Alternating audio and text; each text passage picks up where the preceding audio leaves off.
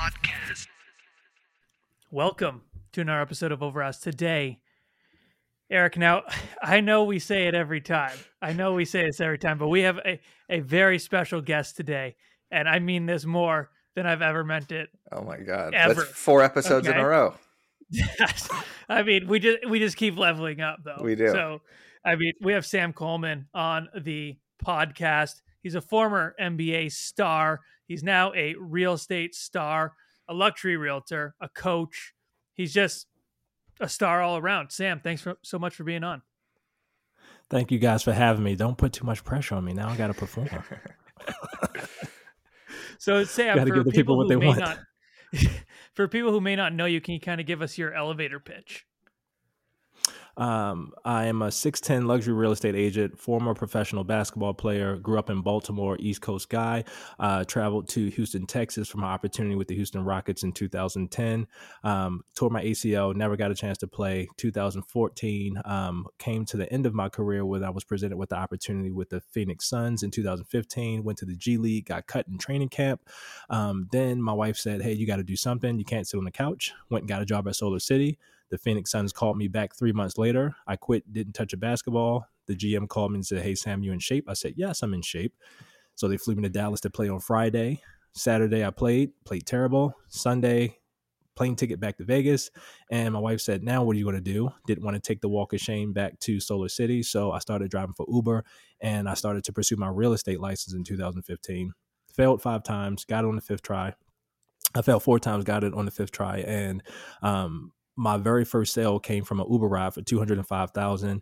My 4th sale came from $1 million deal that I did an open house on, put out 35 signs, went all the way home, took a shower because in Vegas it's 110 degrees in the summer, flew all the way back on the highway to get back to that house. When I pulled up to that house, there was a brand new white Escalade with the temp tag on it. They were just about to pull off, blew the horn at them. And I said, hey, you guys were here to see the open house? They said, yes, those were the people that bought that house. And I had been sitting in that house since I had been in the business. And that was my first $1 million sale. Got the first big commission check. And I said, $205,000, $30,000. Commission check. I like the $30,000 checks more. Yep. So let me just focus on this. Yep. That's awesome. That's a hell of an elevator pitch. I mean, that story is unlike anyone else's we've had on the show. I was going to say. Yeah, I want to go back real quick to the Rockets. I'm a huge basketball fan. So was that Chase Budinger? Was he on that team also? I know that's Yao Ming, right? Aaron Brooks and that squad. Yep. So what's funny is because Chase Budinger, he was who I was guarding. And I played this power forward and center all through college. And when I got to go play, they had Chuck Hayes. I think if I'm not mistaken, that was the year Yao Ming retired. He retired that year. He had just come back from the foot injury, and he was training to get back to come back to play, but it was just too much, and he ended up retiring that year. But yeah, that was the year with Chase. Yeah, I'm a huge Arizona Wildcats fan, so Budinger was like our hope for a few years and didn't really pan out necessarily. But that's awesome. So you tore your ACL, and then so 3 years later, the Mavs called you just for like one game, like you played in the league for one more game and then had an off night. No. So when I tore my ACL in 2010, so basically how I even got there to the Rockets, I went uninvited to Portsmouth, Virginia, to the pre-draft camp. And when I got there, I wasn't invited. I was just basically there shooting around, playing basketball, just getting some shots up. I was hoping for an opportunity because the guy that told me to go, he knew somebody that he had met in the 70s and 80s, and he helped him get his coaching career started. And that was Stu Jackson, who was second in command at the time in the NBA. And the guy that basically brought me there said, if I could just run into him, I'll get you a shot. Well, sure enough, he ran into Stu Jackson. Stu put me on the court with a couple other players, and they put me through a couple workouts. And the head scout from the Houston Rockets, Brent Johnson, he said, hey, you should go to Houston. And if John Lucas says you can play, then you can play. You'll get your shot. So, but you got to go work out with Luke first. So I flew to Houston, worked out with Luke. Luke was impressed, and he said, this kid, he's just relentless. He just keeps working. I walked to my first workout. So I didn't even know. I didn't have anything, didn't have any money. I stayed at a hotel that they put me in. And all I knew is I had to be at St. Thomas University at 9 a.m. Well, I got up at 5 a.m., worked out, walk to the gym. And that's how I got my first opportunity. And John Lucas, once he found out about that, he said, son, we're going to get you a job. The next week I was at the Toyota Center working out for the Rockets. And then 2011, the lockout happened. Right. So I turned my ACL in 2010. 2011, I'm hurried to come back. The lockout happened. So there's no NBA. So I go to the G League. I'm in the G League, and I came back way too early. I was in this constant pursuit of like, man, I got so close. I'm right there. This is my chance. I came back too soon. And all of my film, Nick Nurse was my coach at the time. And Nick Nurse, he came to me, he would tell me stories about how, when he was young as a shooter, these were the things that he would do. And he's the one that pretty much made me a shooting power forward. And he would make me stay after practice every day and make 100 threes from 3 spots. He was on that early, huh? Because that's kind of like early Steph Curry before the entire league transformed. Don't worry, Matt. We'll get into real estate stuff as well. Hey, listen here. Well, here's the thing. I was a basketball star, grade 5. Okay. I was center.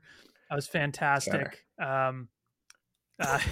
Don't know I was actually, believe it or not, I was the tallest person in the grade at 5'5". So you're playing against second graders? Too much.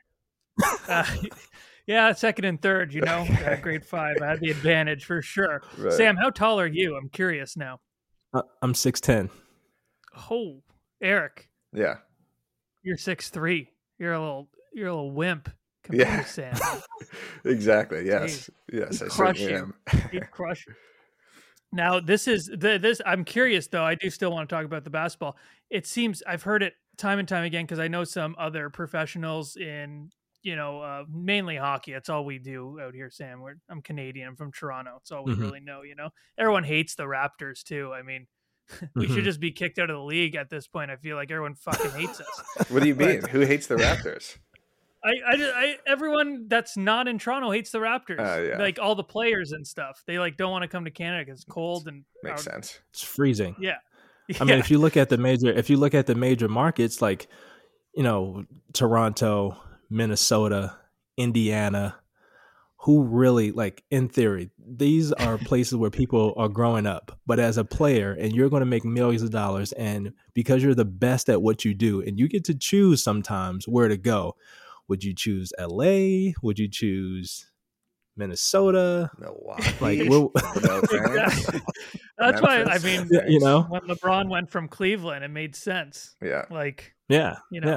But it was also his hometown. So there's kind of the I want to represent my hometown. I want to bring a championship here. I want to leave a legacy. Yeah, I did that. So now I'm out. Bring me to the Heat. Yeah, seriously. And no pun intended. It's so cutthroat. Like I watch like Last Chance U and shit. I love that shit. It's so cutthroat, and I've heard so many times that like the hardest part about it all is like not getting injured. Politics. Like you're saying, like you could have all the talent in the world. As soon as you get injured, it could be a career-ending injury. I'd rather take injuries over politics. If we were competing against injuries, I'd take that battle before the politics, because it doesn't matter how good you are. You can come back from an injury and still perform well. Look at Derrick Rose. Look at Blake Griffin. He can still jump. They can still perform. But the politics behind it and the way that, the players are exposable, they're like, you can literally go find somebody at a park that can jump high. You can find somebody in college that can shoot the ball well. So team owners, they look at you as, if you're a household name and you're likable, they can sell a lot of jerseys. They can put a lot of butts in the seats. That it's a business. It's a business, and that's just the harsh reality of professional sports. It's the politics that are in it. And I'm not saying that from a place of like, well, I just want to play. No, this is just the harsh reality of it. That's why players will take the big contracts and they'll go where they want to go, because look at LeBron James. He's at the age where most people will be coming to the end of their career, and he's dominating. He had 56 points the other night. Yeah, he did. 10, like insane, right? But if the very next game he doesn't do that, or he doesn't have a great game, or he's old, he's washed up, and then the media starts to say that, or he's at the end of his career. It's time for him to retire. He sat out the next game with a sore knee, and they were killing him on First Take and Undisputed this morning, saying he should sit out the rest of the season. It's like the dude just dropped 56, 48 hours ago. Exactly. So you're only as good as your last game, your last at bat. And that's how you have to live as an athlete, which sucks. Yeah. It sucks. So when did you get your real estate license, or what made you decide to get your real estate license? So my wife's grandmother, she's a realtor, and when I had just come back from I want to say Israel. I had just come back from playing in Israel, and one Sunday she was doing an open house, and she said, "Sam, can you help me carry this table?" And I'm doing an open house. Never been inside of an open house, didn't know what it was, so I carried her table in, and she goes, "Yeah, Sam, when I sell this house, I'm gonna get a commission check for $30,000." And at that point, I'm like, all you're doing is setting up this table. You got this cookies on the table that you're going to give us at Sunday dinner, and you're going to get 30 G's for this. Where do I sign? Yep, just set up the table. All you got to do is open the door. 30,000 right there. The door, 30 grand. Sure. Where do I sign up? And that's when I basically said, I'm going to take a look at this. And I'll never forget, I was running heels. I was doing training. It was the summertime. And me and my buddy, we were about to do these hill sprints, and we were just stretching. And he said, "Bro, if you don't get a contract this season," because we were approaching the contract time, and the closer you get to that August, September mark, and you don't have a deal yet, it's probably like, all right, bro, you're going to have to wait till somebody gets cut, or something opens up after training camp, after preseason, because now that nobody's going to be bringing you on, seasons are starting. So we're getting close to that point, and I was like, man, if I don't get a gig, then I'm probably going to get in real estate. And he's like, yeah, you know what? I might do that too. So we both just went on that journey and decided to go to Groupon. That was the cheapest way to do it. Went on Groupon, did it online. What, your real estate training? Yep, real estate training. Did it online in a couple of weeks, and I said, you know what? I'm gonna take the test and see what happens. And we saw what happened. It didn't work out the first time, but join the club. I failed it twice too. Yeah. So what's the biggest takeaway from being a professional athlete that you've taken to real estate, and how does that give you an advantage now in real estate? Discipline, consistency, and the ability to adapt. You got to be able to pivot. You got to be able to change quickly, learn quickly. I lived 6 years out of a suitcase. Right. So you drop me off in a country where nobody speaks English. I may have another American on the team. I may have 3 other Americans on the team. Who knows? There's going to be a guy with my name spelled wrong that doesn't speak English that's going to take me to the location where I'm supposed to stay. And I got to figure it out from that point on. They're going to give me some shekels. They're going to give me some yen, whatever the case may be. And then I go find food. That's how I lived for 6 years. So to get into real estate, all I have to do is be nice to people, be a specialist, be knowledgeable, and just go create relationships and be the expert in my field. That's all I have to do. Surely I can do this. I can do well at this. Did you have a network of athletes when you got into real estate, like former NBA players or people in Vegas that you could hook up with homes early on?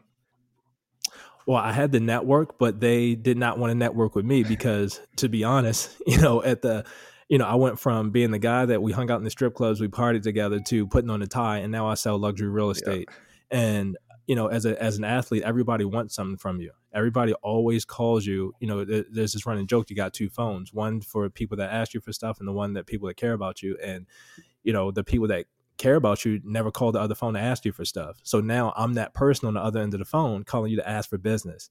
And I saw early on that a lot of people, they just weren't receptive to it. And then another thing was, a lot of players, they why use me compared to somebody that's all that they did, versus me being an athlete that's now trying to figure it out. Like, let's use the guy that already figured it out. Yeah, I feel that. Go ahead. Oh God, no! Sam, we interrupt each other once an episode. I need to hear what Eric says, because he's somehow going to relate to you here, which I can't find the relatability. Yeah, I'm a professional former. I played high school golf, and I felt the same thing. No, I totally get what you're talking about in terms of, not that I was like partying at strip clubs with people. I mean, I was, I guess, sometimes, but I was in like a fraternity and was kind of like this, party guy, I guess, in college. Mm-hmm. And then as we hit 25, 26, I had my real estate license. It's like, hey, time to trust me with your largest financial asset and take me seriously. Yep. So how did you get people to start taking you seriously? I went to complete strangers because they couldn't judge me. Yeah. They would not, they judged me, but they judged me based on what they knew. And that's what I presented to them, versus everybody preaches, go to your SOI, go to your sphere of influence. Well, my sphere of influence, they knew me, a different version of me. So even now, as I started to grow my business with complete strangers, I built that validity. And then they did start to come after I built the brand validity and the proof of concept that I'm actually good at what I do. They started to come. But outside of that, it was like, hey, I got to go to people that don't know me. And then if I know everything it is to know, I won't be questioned on my tenure of being in the business. I never got the question of how long you've been in the business. I did get, man, you look really young. I've always looked really young. But I never got questioned on how long have you been in the business, because I've always been a specialist. I'm just a glutton for information. That's exactly what happened to me too. So I had in high school, I wasn't like a good student or anything. And my friends always, no one would want to use me from what they knew about me back then. So I totally did the same thing. I went to strangers, and then I had to like work backwards and then kind of gain their trust that way. So I totally relate to that. And I also relate to being a professional athlete because, yeah, we everyone, we both do. I was a grade 5 track star, Eric. I don't know if you know that. A lot happened in grade 5. That's when I led the basketball team to a championship. Also, I won the kindergarten chess championship when I was in kindergarten. Well, I got 18th in the country, but I'm not still talking about that. I was fantastic. Matt, did you lead the league in rebounds since you were the center? Yeah, I did. That's a bunch of 3-foot second graders. He did. So Sam, once you did, I know you said you got your first couple leads and sales from Uber, but what was your main source of lead generation when you got into the business? Open houses and door knocking. So my first year, I did 144 open houses in my first year, and it was all I knew because I tried cold calling. I used to be in the bullpen at KW for a very short period of time when I was with KW. They would just preach cold calling, and I was just getting my face beat in cold calling. And I'm like, this is miserable. And I had this conversation with the broker, and he said, I'll never forget JC Melvin. He said, Sam, the agent with the most friends win. You got to be unforgettable. I said, well, nobody knows that I'm 6'10", calling them on the phone. But once you meet me, you can't unmeet me. Once you meet me and I just get to talk to you for 5 minutes, I know for a fact that I will be able to get your contact information, give you the information that you need so you can make the best decision for you and your family, but I got to get in front of people. So open houses were the best way, and door knocking. I sucked at door knocking, but I was great at open houses. And the only reason I even door knocked was to invite people in the neighborhood to come to the open houses. So I just inherently got good at door knocking just from failing at it for so long because I was trying to get people to come to my open house. That's so much like me again, because I was always, before social media, that's how I get most of my business now. But before that, open houses were my main source of lead generation as well, because I liked the fact that they came to me. I'd never liked to impose on people. That was like my main thing that I couldn't get past. But for you, like being 6'10", that's like such an icebreaker. Like I assume everyone is like, oh, how tall are you? Like, and then like, it's like a friendly conversation that you could lead anywhere from there. So that's pretty cool. Correct. That's what I teach my agents. That's whatever you have.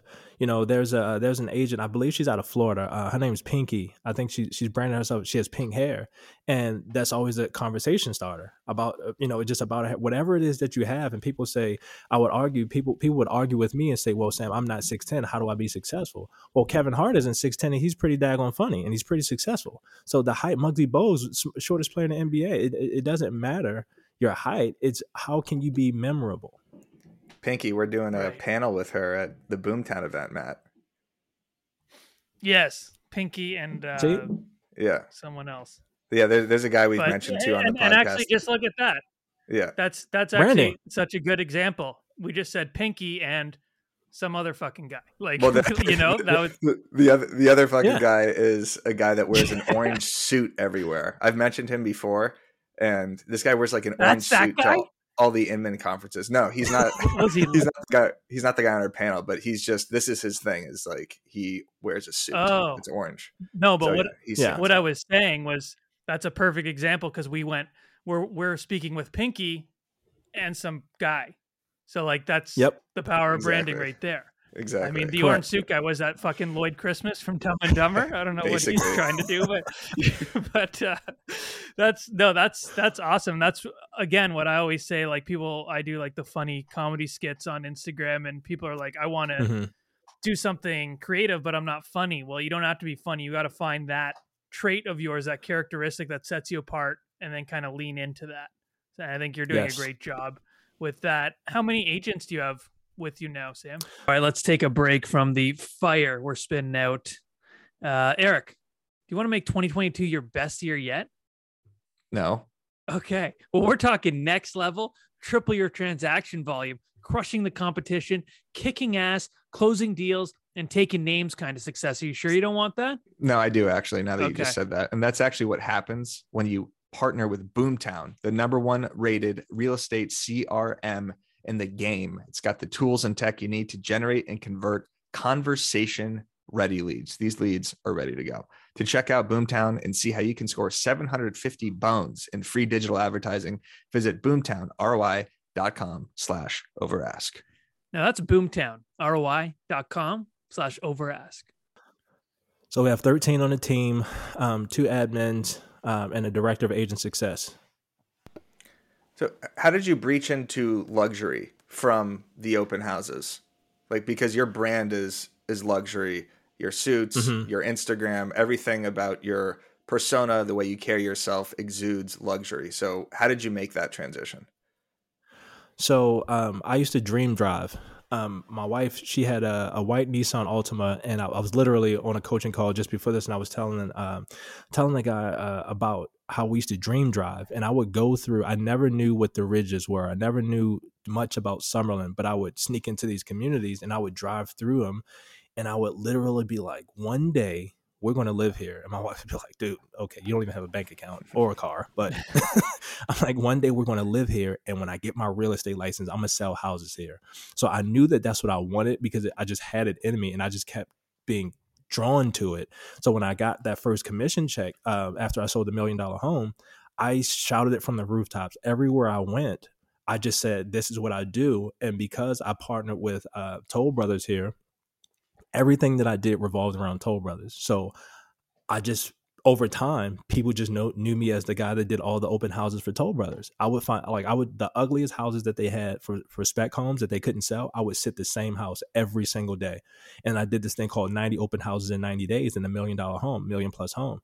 And when I did the 90 open houses, everything, all my transactions, my price point, everything just skyrocketed because I had so many leads. I met so many people, and my signs were in the same community every single day. They were like mini billboards. So people would see me at like walking their dogs or at Target, and they'd be like, hey, you're the Hoops guy, because my brand used to be Hoops to Homes. And that's how just people just knew me by Sam sells luxury houses. And when other agents from other brokerages, I remember the very first time somebody asked me to come speak at their brokerage. I've only been in the business 2 years. And they were like, hey, can you come teach us how to do open houses? And I was like, sure. And the first conversation, what I was saying just about how I prepare for an open house, people were floored. Like, you do all that? Yes, every single day. And I was unconsciously doing these things, but it made me stand out so much that I only had to do one area, and that was the area with the $1 million homes. So I knew that I had to bring it a certain way. I knew I had to look a certain way. I had to speak a certain way. I had to just exude luxury. So that's all that I did from that point forward. After that first $1 million sale, everything that I did was revolved around that house that I eventually sold 2 years later after that, the same house. There's a lot to unpack there, because I am a big believer in the law of attraction. I think what you've done, you've totally manifested what you've built now. I really do believe in all of that. And I just need to ask about your suits real quick, because we were looking in your Instagram. I mean, fantastic style. 6'10". I'm assuming this is all bespoke. This isn't fucking, you're not going to, I don't know where you get suits off the rack, but yeah, these are bespoke because these are fitted perfectly to your body. I mean, these are like the real deal. It's a combination. Am I right here? Okay. It's a combination. So I'll let people in on my secret. So it's a combination of bespoke suits mixed with the $2 chuck. So I will find a really boxy, cheap suit off the rack and then have my tailor cut it up and trim it to me. And I would mix that with a really nice belt, really nice watch, really nice pair of shoes, really nice shirt and tie. Or I'll do the opposite where I'll wear a really nice suit, a bespoke suit with a really cheap tie, really cheap shirt, and some basic shoes. Well, pretty much none of my shoes are cheap because I can't find cheap shoes in my size. So Yeah. I pretty much wear like two brands of shoes. So I take that back. My shoes aren't cheap, but I'll mix the two. Very rarely will I go spend a fortune on an entire outfit. It just is not necessary because I figured out a way to cost effectively give the same message. And it's just something nice about having a bespoke suit. But if I can do the same thing, I've actually gone on listing appointments without a suit, just with an Old Navy shirt, some Old Navy chinos that I've had tailored and a pair of Blazer sneakers, and got the deal done at $2 million. Or I wear a bespoke suit. I'm going on a listing appointment today. This time I'm dressed for $5 million. And, I don't think anything that I have on is bespoke today.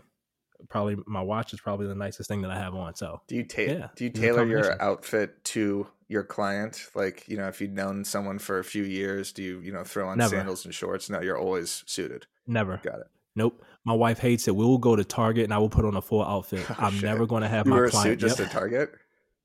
Like it may not be a suit, but I'm gonna be dressed up because I don't ever want my clients to think that I'm not working. You never know who you're going to run into. And one time it happened one time where I met another top luxury agent and we were scheduled to go to lunch in like 2 weeks.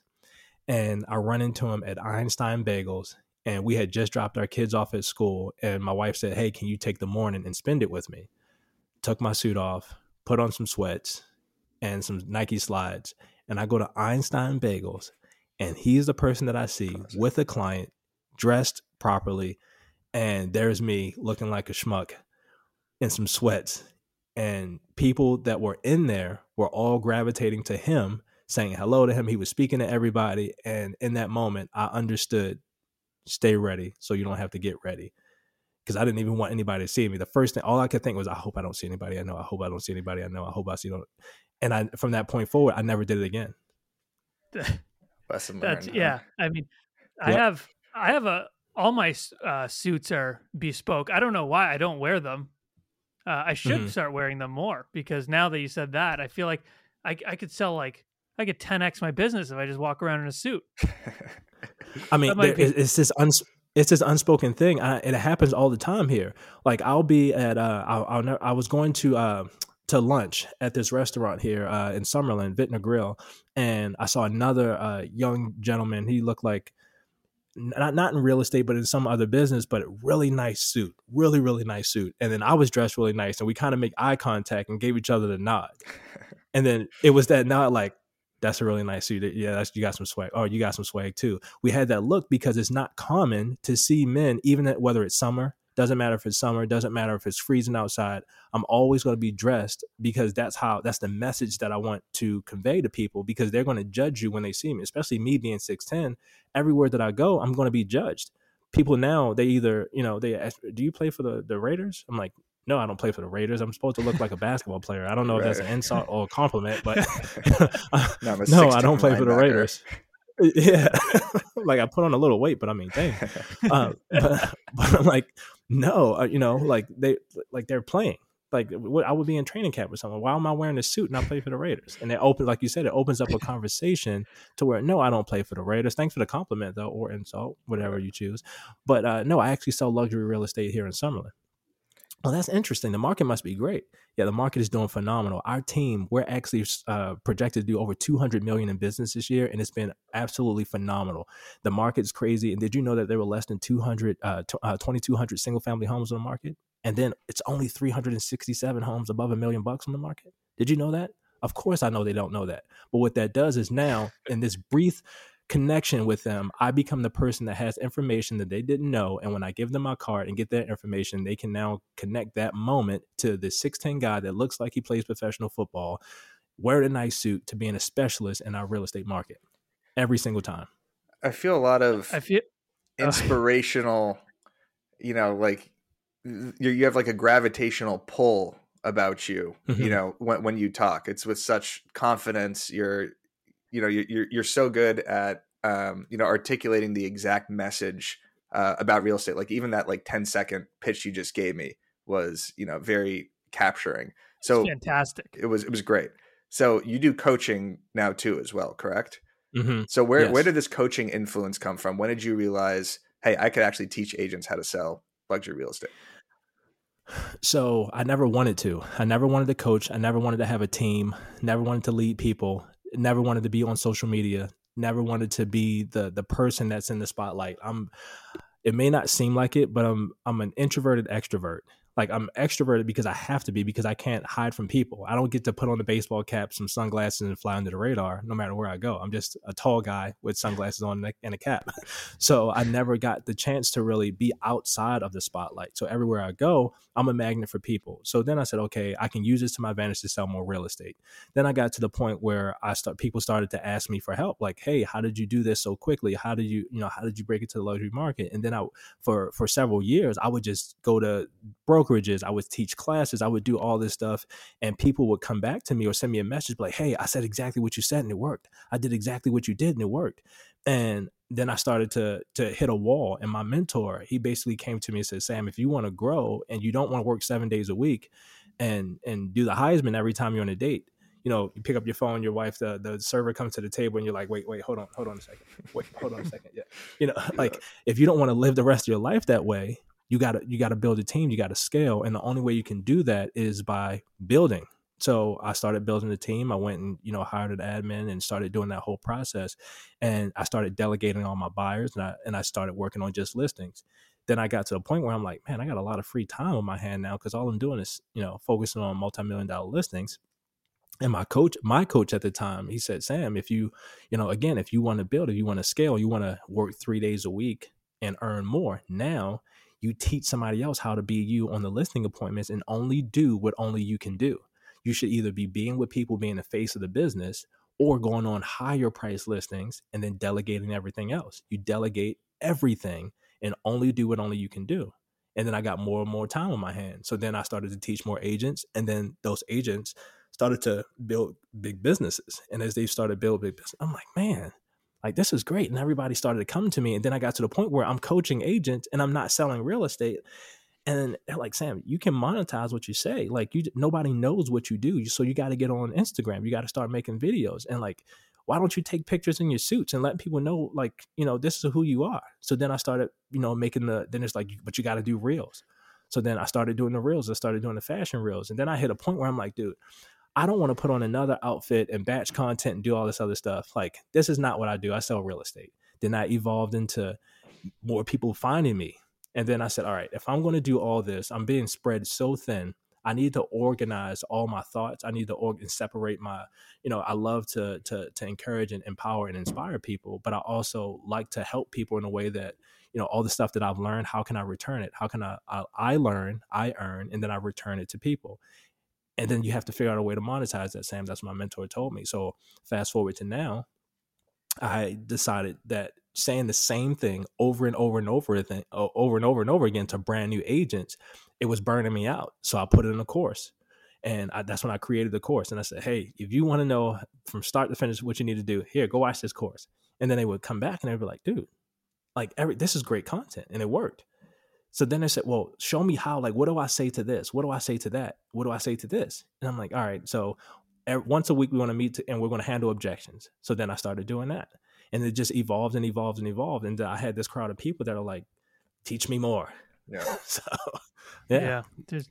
How has Reels impacted your career? Oh, tremendously. Some of the business that I have now, multi-million-dollar clients have found me through Reels. I have so many agents have found me. Just the ability to reach more people. Like I understand that people in the business that are experienced in the business may say, oh, door knocking, cold calling, circle prospecting, open houses, that's the dinosaur way of prospecting. There's never a wrong way to connect with people. So if you do that, that's one way, but you're limited in the amount of time that you have, the amount of people that you can reach. But if you can do that and parallel match that with the online presence doing Reels, now you can document yourself doing the open houses, doing all that, making a reel about what you're doing. Now you can 10x your business by documenting what you're doing, and you can reach more people. So now you show people that you're an expert, show people that you're in the market, and you can show people your fashion, that you like to sew quilts, whatever it is that you like to do. And you can do that through the power of reels. Your reels have a great variety as well. You're always in different locations. There's a lot of agents that kind of hit a note where they have a specific style, and they do that same thing consistently. Matt's really good at it too. He has car rant videos, he has skits, he has music videos. I try to do it with my content too. So you have great variety, and you have multiple shows, or not shows, but concepts. You have the elephant in the room, where you're literally like stroking not stroking, you're lightly petting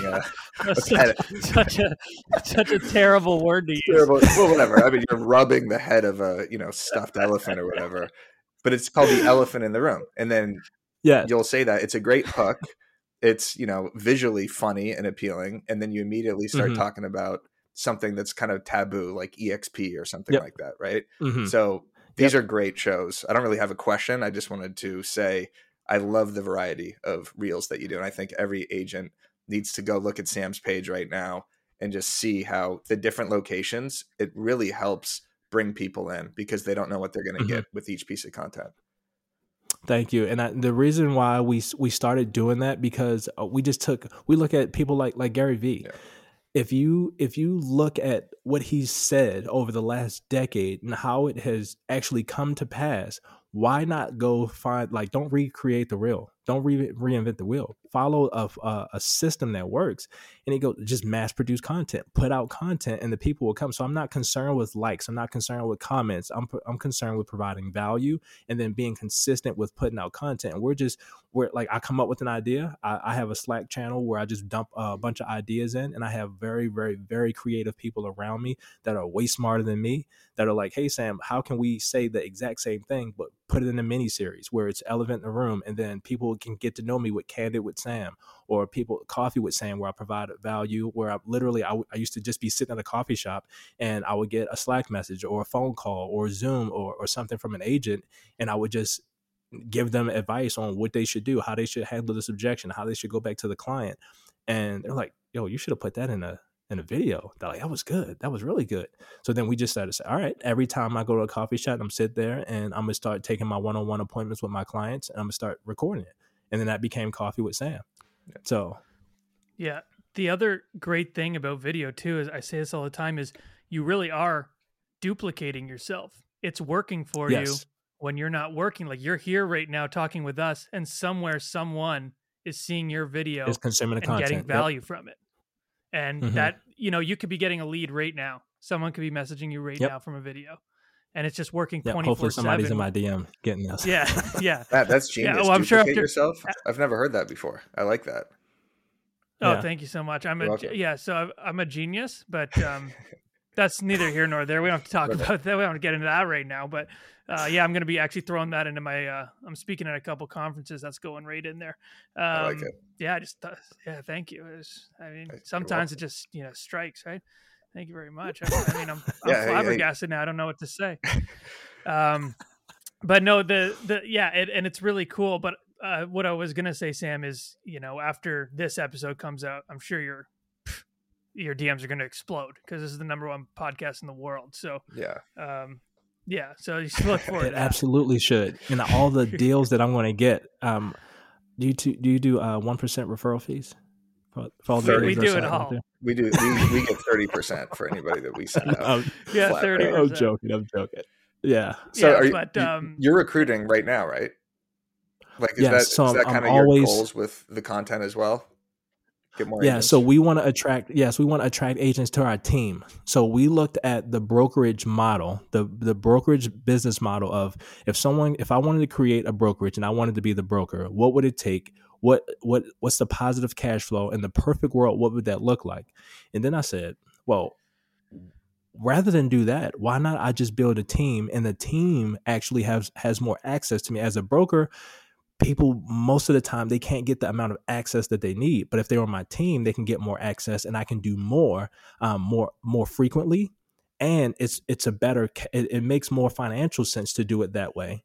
running a big team as a brokerage rather than going to start a brokerage. So we're always looking for talent that is willing to work, that has the belief system, that if they just get with the right people, that their life will change. Every person that comes onto our team should leave this team better than which they came, and that my only request is that they share it with somebody else. I want to make a significant impact on the world. I want to leave it better than when I came. And I'm the bridge between what has been and what will be. So that's what our team stands for. People that can belong before they believe. Jeez. Sam, your voice, you should be on that Calm app. You know that Calm app? Holy shit. The Calm app where they talk and with like some waves behind them. Like if you talk real estate with some waves behind you, holy shit. Yeah, that's true. Some waves would be nice. Yeah, that would be great. I know. It's like that is hilarious. I think the best voice we've had on the podcast. Would you agree, Eric? I appreciate that. Yeah. Silky. Like Jason Benab had a good voice, but yeah, Sam's. But it is very engaging. And I can see why you do so well. You know, there's a ton of reasons why you do so well, but when you're face to face with someone at a listing appointment or something, that voice is very engaging and it really does draw you in. Thank you. Nobody's ever said that, but I'm going to take it. I'm going to take it. Teach that in your course too, how to get the vocal cords to project that type of calming ability. Yep. The first thing Eric, you need to do. Yeah. Yes, Matt. You want to get into a not so rapid fire? Yeah. All right, we'll hit you with some 2 quick questions. You're with eXp Realty, correct? Yep. Tell me why I should join eXp Realty. Are you the type of person that wants more for yourself? Let me ask you that. Yes. Are you the type of person that likes being on a hamster wheel or being in a rat race? Yes or no? No, you don't like being in a rat race. Are you opposed to doing the same exact thing that you're doing right now, but providing more opportunities for yourself and for your family? Are you opposed to that? Certainly not opposed to that. How could you be? Awesome. So we have a couple opportunities within real estate where you can do the same exact thing, but you can provide more opportunities, not just for yourself, but for your family as well. Would you want to hear more about those? Yes. Okay. That was great. Awesome. That went a lot better. That was really good. Yeah. So you should also end with he's finished. You should also. Oh, okay, go for it. You got more. I want to hear the rest. When I joined eXp, I didn't join because of the stock. I didn't join because of the revenue share. I didn't join because of any of that. I joined because of my mentor, not my eXp mentor, but my actual mentor, my life mentor. He sold his brokerage where he had over 100 agents, and he left the company and joined eXp, and everybody thought he was crazy.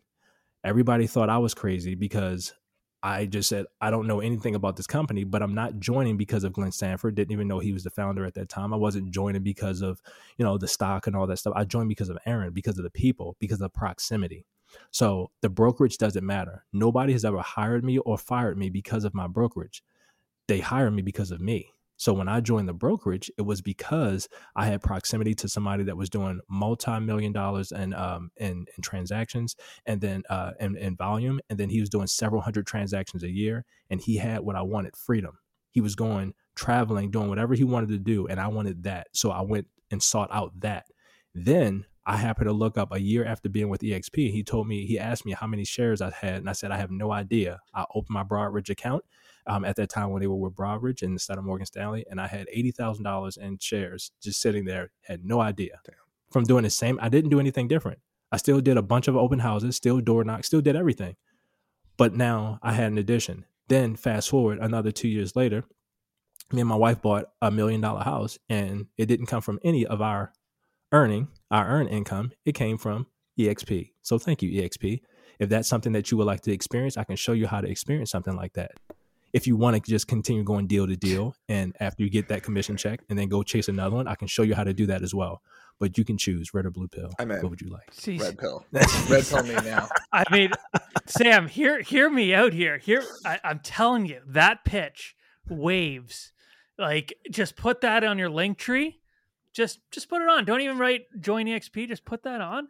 Be like, do you want to, better your life? Do you want to buy $1 million house with not even using your fucking income? You say it much nicer than I do, but that's how easy your fucking income. with some waves. I'm telling you, dude, it's insane. I mean, I have so many ideas now. This is fantastic. Eric, I think you should join. Yeah, both of you should. Thinking about it. Now we're starting BAM, Broke Agent Media. We have to be brokerage agnostic here. So, but it's a great pitch. That's the thing. Honestly, the best. You can still be the same thing. Just like I'm the Sam Coleman Luxury Group, just like I was Hoops to Homes powered by EXP. It didn't change. Yeah. It never changes. The brand doesn't change, just the opportunity to earn more while doing less. We'll talk multiplying yourself. About this. Yeah. There you go. Yeah. Well, he also forgot to mention, Eric, that he's 6'10", and if you don't join, he'll kick your fucking ass. I'm far enough away. I'm in LA. Yeah. I mean, Las Vegas isn't too far. I mean, he was telling us he put out 35 open house signs. He was probably putting some out near your neighborhood. I mean, that's all along pretty far 15, away, 600 miles away. Yeah. Like, damn, okay, I got it. Everywhere. I gotta ask you that. I mean, this question has been, I'm sure you've been asked a bunch of times, but the people want to hear it from, you're a professional basketball player. LeBron James or Michael Jordan? Michael Jordan. Perfect. I don't think it's very much an argument anymore. I think everyone chooses Michael Jordan. Well, what's the reason? Yeah. Well, I connect with MJ in the aspect of like that style of basketball is all that I knew. Like MJ was just a dog. LeBron, he's talented and gifted in his own way. Now he's a dog, and he has moments where you can see that dog where he gets upset and you better move out of the way. But that's not how he plays. He's a smart freak of nature. Or Giannis, if you look at a player like Giannis or Westbrook, where they just got that dog. That's all that they like. You better move out of the way because they're going to get what they're going to get. LeBron is the type of player where he has a dog and he's going to be intellectually smart when he releases the dog, because he's thinking long game rather than immediate. So it's a different style of play. He's a great, phenomenal player, but I lean more towards MJ or even Kobe before LeBron, just because that's their stories resonate more with me. Last Dance helped shape that argument for a lot of people. I think when people saw that mid-pandemic, there was nothing else besides that. Mm-hmm. You were like, holy shit, this guy is ridiculous. All right, Matt, I'm going to steal your question here, but with a little twist. Please. Okay. Oh, no way. I'm excited. Okay. Sam, if you had to work with one NBA player, past or current, as a real estate agent, who would it be? Can I give a 2-part answer? Yes. Of course. I want 2 players. Okay. I gotta pick 2 players. So Kevin Garnett is my favorite basketball player because he is a dog. And that's what I resonate with. Just the work, the diving on the floor for a loose ball, even when you're up 20, it never ends. Like, that's who I want on my team. But Steph Curry, because his ability, his level of influence, and who he is as a person, I want that on my team because the agent with the most friends wins. He's a very likable guy. Yes. Great answer. Yep. Brought that full circle. Yeah. I'd got to go. Mm-hmm. I would have to go Michael Jordan or Kobe just for their work ethic. I feel like it's just they just don't lose. They're so competitive. Yeah. They just wouldn't. Yeah. I mean, that would be mine. But that's the perfect combo. Sam, you got good cop, bad cop though with KG and Steph Curry. Mm-hmm. Yeah, I don't know enough. I just know the big players, to be honest. Yeah. Well, I'm the MJ I'm the MJ of the real estate team. So, right. I'm the MJ of this podcast. I would say, not this one specifically, but Eric, this. Eric, you're the Scottie Pippen to my Michael Jordan. We've been over this. Absolutely not. Tons of times. Yeah, maybe in a Scottie Pippen's a great player. 3 years ago. Hey, great player. Mm-hmm.